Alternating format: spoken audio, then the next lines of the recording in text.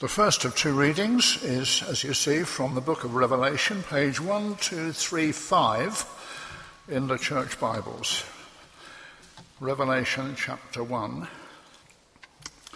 The revelation to John. The revelation of Jesus Christ, which God gave him to show his servants the things that must soon take place. He made it known by sending his angel to his servant John, who bore witness to the word of God and to the testimony of Jesus Christ, even to all that he saw. Blessed is the one who reads aloud the words of this prophecy, and blessed are those who hear and who keep what is written in it, for the time is near. John, to the 7 churches that are in Asia, grace to you and peace from him who is and who was and who is to come, and from the 7 spirits who are before his throne, and from Jesus Christ, the faithful witness, the firstborn of the dead, and the ruler of the kings on earth. To him who loves us, and has freed us from our sins by his blood, and made us a kingdom, priest to his God and Father. To him be glory and dominion forever and ever. Amen. Behold, he is coming with the clouds, and every eye will see him, even those who pierced him, and all tribes of the earth will wail on account of him. Even so, Amen. I am the Alpha and the Omega, says the Lord God, who is and who was and who is to come, the Almighty. I, John, your brother and partner in the tribulation and the kingdom and the patient endurance that are in Jesus, was on the island called Patmos on account of the word of God and the testimony of Jesus. I was in the Spirit on the Lord's day, and I heard behind me a loud voice like a trumpet saying, "Write what you see in a book and send it to the 7 churches, to Ephesus and to Smyrna and to Pergamum, and to Thyatira and to Sardis and to Philadelphia and to Laodicea."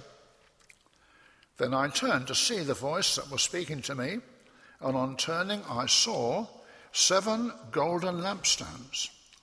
In the midst of the lampstands was one like a son of man, clothed with a long robe and with a golden sash around his chest. The hairs of his head were white like white wool, like snow. His eyes were like a flame of fire. His feet were like burnished bronze, refined in a furnace, and his voice was like the roar of many waters. In his right hand he held 7 stars. From his mouth came a sharp 2-edged sword, and his face was like the sun shining in full strength. When I saw him, I fell at his feet as though dead. But he laid his right hand on me, saying, "Fear not, I am the first and the last and the living one. I died, and behold, I'm alive forevermore. And I have the keys of death and Hades.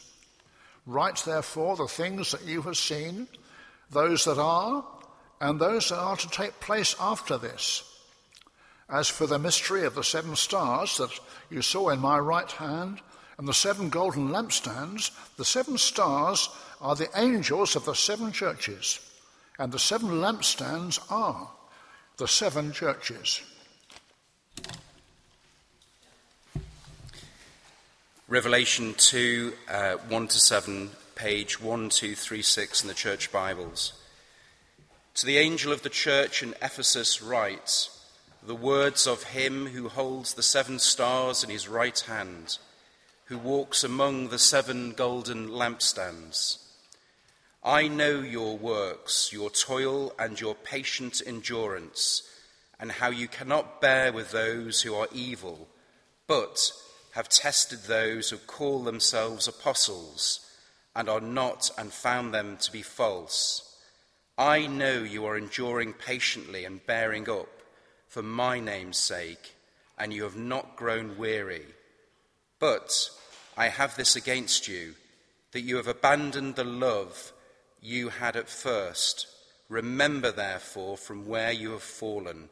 Repent and do the works you did at first. If not, I will come to you and remove your lampstand from its place, unless you repent. Yet this you have: you hate the works of the Nicolaitans, which I also hate. He who has an ear, let him hear what the Spirit says to the churches. To the one who conquers, I will grant to eat the tree of life, which is in the paradise of God.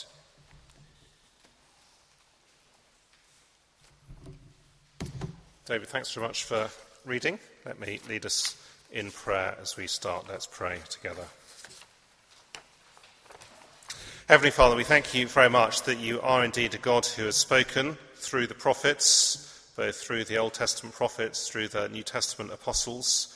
We praise you therefore for your living, lively word, and we pray you would help us to take it to heart this morning, and we ask it for Jesus' sake. Amen.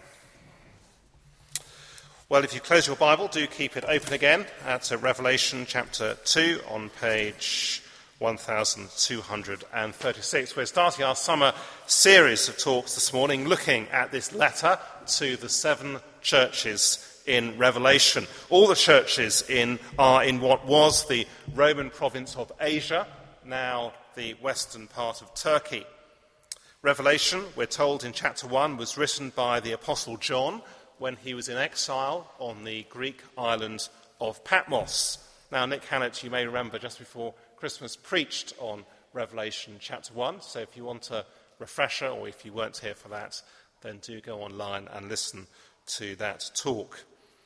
But for now, I want to give us 3 introductory points just to help us get our bearings, not only for this morning's talk, but actually for these next 7 Sunday mornings. So 3 introductory points on Revelation as a whole, and you'll see I've put them on the outline on the back of the service sheet. Firstly, Jesus is Lord. Now, we see that very clearly in chapter 1, verses 12 to 18. They are glorious verses as the Apostle John sees this vision of the risen Jesus. Let me read them to us again, and as well as following, see if you can also just almost see what's happening with your mind's eye. Chapter 1, verse 12. Then I turned to see the voice that was speaking to me, and on turning I saw 7 golden lampstands, and in the midst of the lampstands one like a son of man, clothed with a long robe and with a golden sash around his chest. The hairs of his head were like white wool, like snow. His eyes were like a flame of fire. His feet were like burnished bronze refined in a furnace, and his voice was like the roar of many waters. In his right hand he held 7 stars. From his mouth came a sharp 2-edged sword, and his face was like the sun shining in full strength. When I saw him, I fell at his feet as though dead. But he laid his right hand on me, saying, "Fear not, I am the first and the last, and the living one. I died. And behold, I am alive forevermore, and I have the keys of death and Hades." Here is an awesome description of the risen, victorious, living Jesus Christ, the one who has all authority over all people for all time.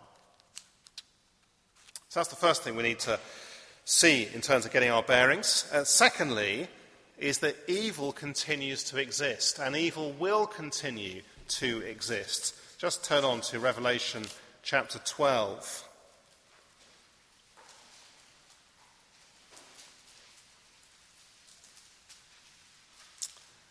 Now, the fact that evil continues to exist becomes clearer as we go through the book. Have a look at Revelation chapter 12, verse 5, where the church is portrayed as a woman giving birth. She gave birth to a male child, one who is to rule all the nations with a rod of iron, but her child was caught up to God and to his throne. This is none other than the birth of the Lord Jesus himself, the one who will rule the nations. That is then followed by the defeat of Satan achieved through the death and resurrection of Jesus, just as the Lord Jesus himself had said it would in John chapter 12. Now is the judgment of this world. Now the ruler of this world will be cast out. That is then followed in verse 10 by a declaration of God's triumph. Have a look at verse 10. I heard a loud voice in heaven saying, now the salvation and the power and the kingdom of God and the authority of his Christ have come. For the accuser of our brothers has been thrown down, who accuses them day and night before our God. And as a result, verse 17, Satan is furious. Then the dragon became furious with the woman and went off to make war on the rest of her offspring. The rest of her offspring, of course, being the church. On those who keep the commandments of God and hold to the testimony of Jesus. And he stood on the sand of the sea. So Jesus Christ is Lord, and evil continues to exist, which means, thirdly, that the church that follows of Jesus Christ will, until Jesus comes at the end of history, find themselves in a spiritual war zone. Just what we saw, isn't it, in Ephesians chapter 6 a few weeks ago, because time and time again, of course, in the field of war, you get to the point where although victory is certain, where although in a sense the decisive battle has been won, yet there is a considerable, what might be called mopping up exercise still to be achieved before peace can finally be established and proclaimed. So we've just celebrated, haven't we, 75 years since the Normandy landings, and yet it was another 11 months before peace was finally achieved and declared in Europe. There was much heavy fighting in the course of those months. The so-called Battle of the Bulge in Belgium in the winter of 1944-1945 was the largest and bloodiest single battle fought by American forces during World War II. And it's just the same in the spiritual realm. The battle has been won. Jesus is Lord. That is declared in Revelation chapter 1. And yet evil continues for the time being and will continue until Jesus returns at the end of history. And therefore the church in every age, wherever the church is, finds itself in the middle of a spiritual war zone. So what is the book of Revelation doing? Well, it's dealing, if you like, and dealing with all the questions which arise from this apparent discrepancy. The fact that on the one hand, Jesus Christ is Lord and continues to extend his kingdom as the gospel is preached throughout the world, and on the other hand, that forces of evil continue to exist and even flourish, as we see by the large number of Christians who are persecuted throughout the world. And the letter to these 7 churches, which we're looking at over the summer, chapters 2 and 3, one letter to 7 churches, translates, if you like, that huge cosmic spiritual battle into the present existence, the day-to-day reality, the life of local churches. There are 7 churches. It's one of the Bible's numbers of completion, suggesting, I think, that the issues that we see in each of these 7 churches, they're typical of the kinds of issues which all churches will face until the Lord Jesus returns. And today we're simply looking at chapter 2, verses 1 to 7, the church in Ephesus.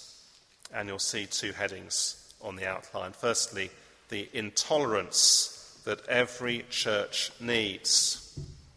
Well, it's a slightly provocative title, but hopefully we'll get the point as we go along. Have a look at verses 2 and 3. I know your works, your toil and your patient endurance, and how you cannot bear with those who are called evil, but have tested those who call themselves apostles and are not, and found them to be false. I know you are enduring patiently and bearing up for my name's sake, and you have not grown weary. I wonder if you remember, those of you who are here, what we learnt about Ephesus when we were looking at Ephesians earlier on in the year. It was known as the metropolis of Asia. possibly the second most important city in the Roman Empire. It was the capital of a Roman province. The Apostle Paul had founded the church there 40 years earlier, during which time we read of the first anti-Christian riots. The city was dominated by the mighty temple of Artemis, one of the seven wonders of the ancient world. It was 4 times the size of the Parthenon in Athens. I don't know if you've been to Athens, if you've seen the Parthenon there on the hill, and it was 4 times the size. The life of the city revolved around the temple, its political, social, economic, and religious life. In other words, it was a tough place to preach the gospel, to stick resolutely to the truth about Jesus, to resist all attempts to shift the church away from that truth. The pressure to compromise would have been enormous, although, of course, it would have made life easier and more comfortable to do so. We read in Acts chapter 20 the Apostle Paul's farewell speech to the leaders of the church in Ephesus. I've put some of just an excerpt from that speech on the outline. As the Apostle Paul says, "Pay attention to yourselves and to all the flock, of which the Holy Spirit has made you overseers to care for the church of God, which he obtained with his own blood. I know that after my departure, fierce wolves will come in among you, not sparing the flock.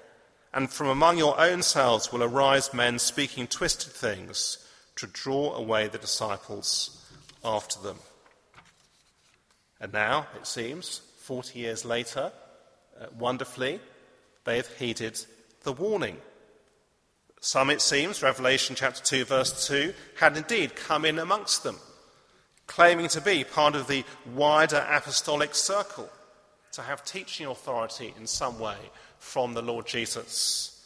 And the church has tested them, tested their teaching, tested their lives, and found them to be false. And what does Jesus say? He commends them because they've taken truth seriously. Twice, notice, he commends their patient endurance, both in verse 2 and in verse 3. In other words, they haven't given up standing for the truth, persevering in the gospel in the face of a very pagan and very tolerant culture. In other words, they didn't succumb to the kind of sloppy, well-meaning benevolence which says that it's uncharitable to say that to tell anyone that they're wrong. There was in them a right hatred of false teaching and evil living. I guess it's another way, isn't it, of really just saying, here is a church that believed the gospel of Jesus Christ. Because of course, if truth exists, then untruth exists. There must be boundaries. There are boundaries. It means saying no to things, as of course love always means saying no to things. We just had our mission partner slot, just hearing about Proclamation Institute Zambia. Most of our mission partners, you may or may not know this, but most of our mission partners are with the mission agency Crosslinks. Crosslinks was formed in 1922, so they're about to celebrate their 100th anniversary. Just over 100 years previously, in 1799, its predecessor society, Church Missionary Society, was formed. So around 20 people all met together in 1799 with the desire to send out men and women across the globe to preach the gospel with the message of Jesus. William Wilberforce was one of them, involved from the start, and he and others, they pushed for these missionaries as they went out across the globe to hold fast to the authority of Scripture and to preach the message of the cross. Now, sadly, 100 years later, by the end of the 19th century, CMS, Church Missionary Society, had hit rocky ground, and they had loosened their doctrinal commitments. Theological liberalism had taken its place, and therefore determined that there should be a society which was still committed to proclaiming Christ and preaching the gospel, a number of those involved in Church Missionary Society left it, and they formed in 1922 Crosslinks. They were criticised at the time, and yet they demonstrated, as the church here in Ephesus demonstrated, the intolerance that every church needs. Now, I guess some of us may recoil from this, perhaps because of our personalities, or perhaps because we think it's not Christian somehow. And yet, notice, will you, in verse 6, how the Lord Jesus commends them because they hate the works of the Nicolaitans. Now, we'll see more about them in 2 weeks' time, so I don't want to step on the toes of Tim Townsend, who is preaching in 2 weeks' time, but it seems that they want the church to accommodate to the culture, to get with the programme, in the famous words of David Cameron a few years ago when he was Prime Minister. But notice verse 6, the Lord Jesus hates it. It's very strong language, isn't it? He hates it when the church changes its beliefs to fit the culture, to fit with society. And I take it very simply, if we love the Lord Jesus, then I take it we will love what he loves, and I take it that we will hate what he hates. And that is entirely appropriate and right and good. Would that the church today, we might say, regain this same Ephesian confidence, this same seriousness about the truth. It's precisely this lack of discernment that has brought many of the older denominations in this country to a point of crisis. Now, perhaps you can imagine how tough that was for the church in Ephesus to hold on to the truth. Clearly, in verses 2 and 3, it led to toil and patient endurance. No doubt they took flack from their pagan neighbours. No doubt they took flack from perhaps some of their so-called Christian neighbours who couldn't really see what all the fuss was about. No doubt they had to cope with being called intolerant and narrow. Although it's interesting, we'll see in just a moment, although the Lord Jesus does have a very searching and penetrating criticism of them, he never calls them intolerant and narrow. Far from it, he commends their discernment. Your intolerance, he says, of falsehood is my intolerance. Which means, of course, that a church without this kind of intolerance is, in fact, a very foolish church indeed. So the intolerance every church needs. Secondly, the love that no church can do without. Verses 4 and 5. But I have this against you, that you have abandoned the love you had at first. Remember, therefore, from where you have fallen. Repent and do the works you did at first. If not, I'll come to you and remove your lampstand from its place, unless you repent. A couple of questions for us. Question number 1, I wonder if you've ever seen a redundant church building. Perhaps you can think of one near your place of work or which you pass frequently. All the windows are boarded up, the bricks are still there, the tiles are on the roof, but actually nothing is fulfilling the purpose for which it's been built. It's just a redundant church building. The second question, have you seen a redundant church? Different question. Not a redundant church building, but a redundant church. I guess the problem is a redundant church might be much harder to spot. A redundant church is, I take it in all likelihood, a congregation gathering Sunday by Sunday, saying prayers, reading the Bible, a sermon, baptizing, singing, and so on. And yet, in the sight of Jesus, it's possible to be a church like that, yet actually one which isn't really a church at all. It is a redundant church. Now, I take it that because that is such a terrible prospect, then you and I, we need to work out, don't we, what verse 4 means. What does it mean to have abandoned their first love? Now, one of the things about each of these letters to the 7 churches is that they all follow a similar pattern. And I think we'll probably get the hang of this over the next few weeks or so. So, for example, each of the churches is commended in various ways. Most of them, at least, not all of them, but most of them are commended in various ways. And then they are censured in various ways. Not all of them, but most of them. They all end with a promise. But each one starts in a similar way as well. They start by echoing part of the description we had of the risen, victorious Lord Jesus in Revelation chapter 1. So have a look at Ephesians 2, verse 1. To the angel of the church in Ephesus write, the words of him who holds the 7 stars in his right hand, who walks among the 7 golden lampstands. It's the echo of chapter 1, verses 12 and 13. Then I turned to see the voice that was speaking to me, and on turning I saw 7 golden lampstands.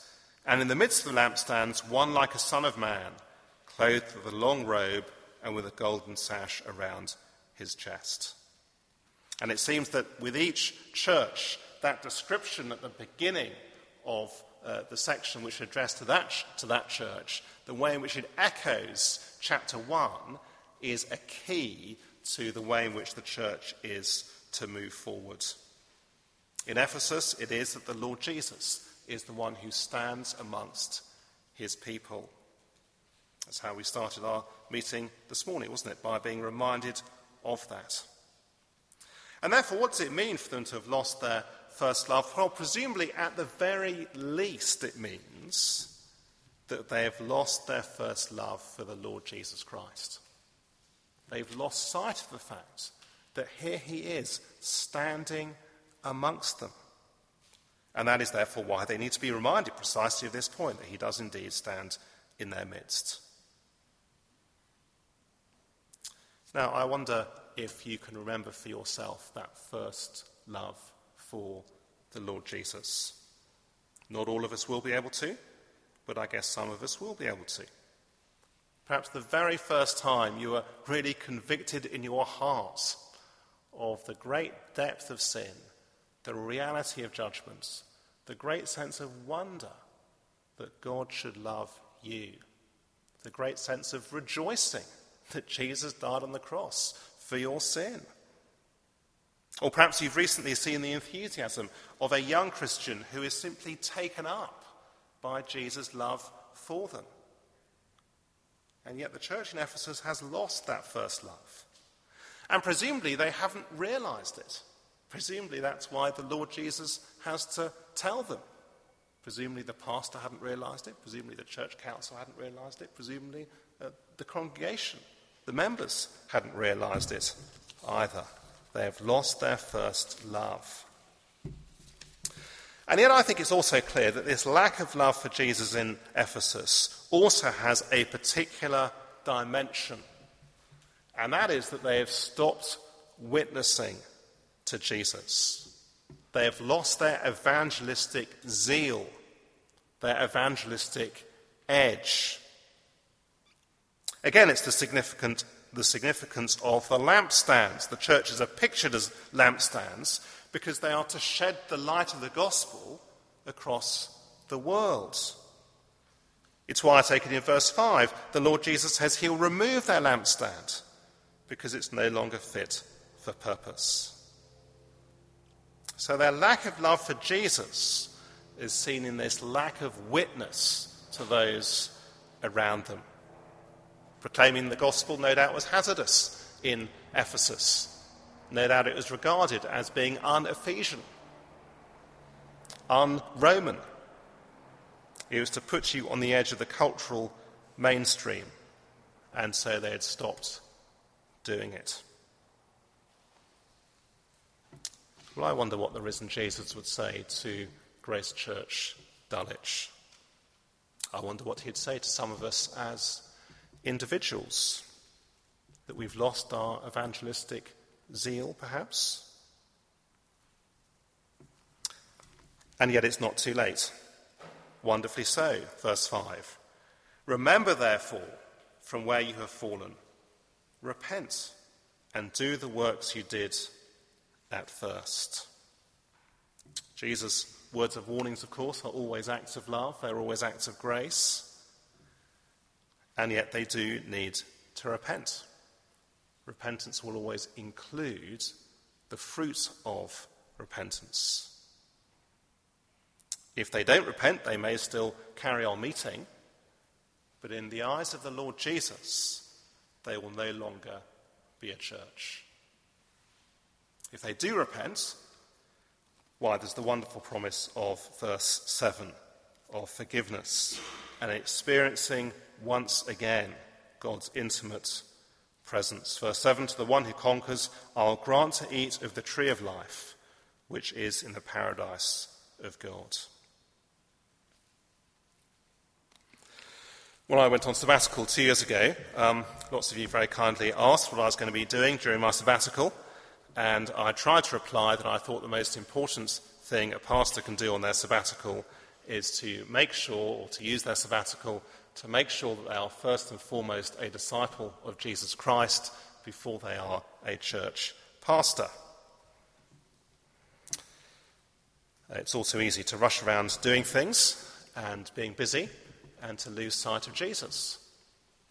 But of course, it's not just true, is it, for a church pastor? Actually, it is true for all of us. It can be true for an entire church culture.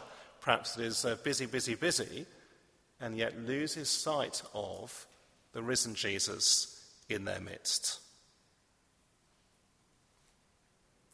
A church with its back to the wall, like the church in Ephesus, needs more than mere exhortation. You see, what they are given instead is a reminder that the Lord Jesus is in their midst. A church with its back to the wall needs Jesus. So let me ask that sabbatical question to us as a congregation. What are your ambitions? You're immediately thinking, I wish I was having a sabbatical, but what are your ambitions for the summer? Not a sabbatical, but what are your ambitions for the summer? What are you going to say when someone says to you, what are you doing for the summer? Perhaps going on holiday, perhaps having some fun, perhaps having some me time, perhaps having some sunshine, time to switch off and all those kinds of things. But how about first and foremost a renewed vision of the Lord Jesus Christ? A new appreciation of his presence with us. A new love for Jesus. A new zeal for the Lord Jesus. Many of us live very busy lives.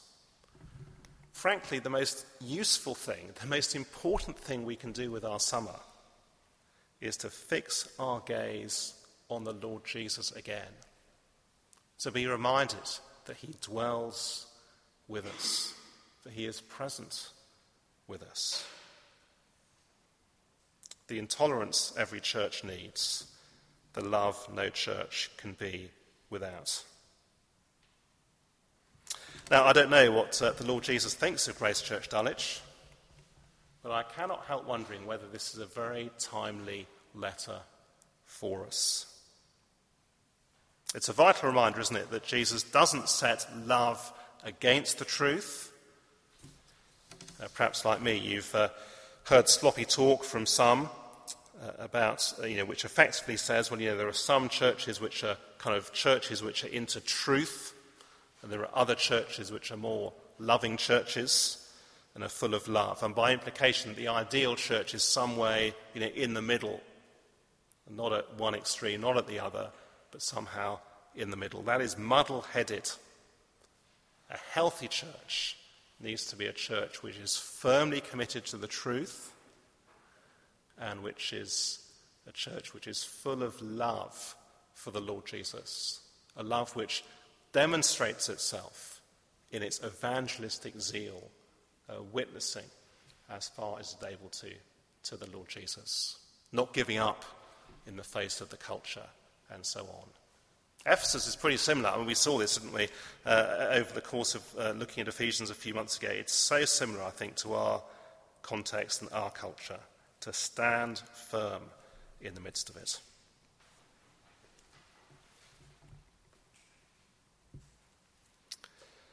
The words of him who holds the 7 stars in his right hand, who walks among the 7 golden lampstands. Heavenly Father, we praise you very much for this glorious vision of the risen, victorious, triumphant Jesus Christ walking amongst his people, amongst his churches. We thank you that he is present with us today. We're sorry, Heavenly Father, when we forget his presence, when we take his presence for granted. Thank you for this letter written to these 7 churches. And we pray, Heavenly Father, that we would indeed be a church which prizes the truth, which holds on to the truth, which is discerning. And we long to grow in our love for the Lord Jesus. We pray for any whose love has grown cold, who have abandoned the love that they had at first. And we pray, Heavenly Father, that over the summer, please would you graciously draw them back to yourself. And we ask it in Jesus' name. Amen.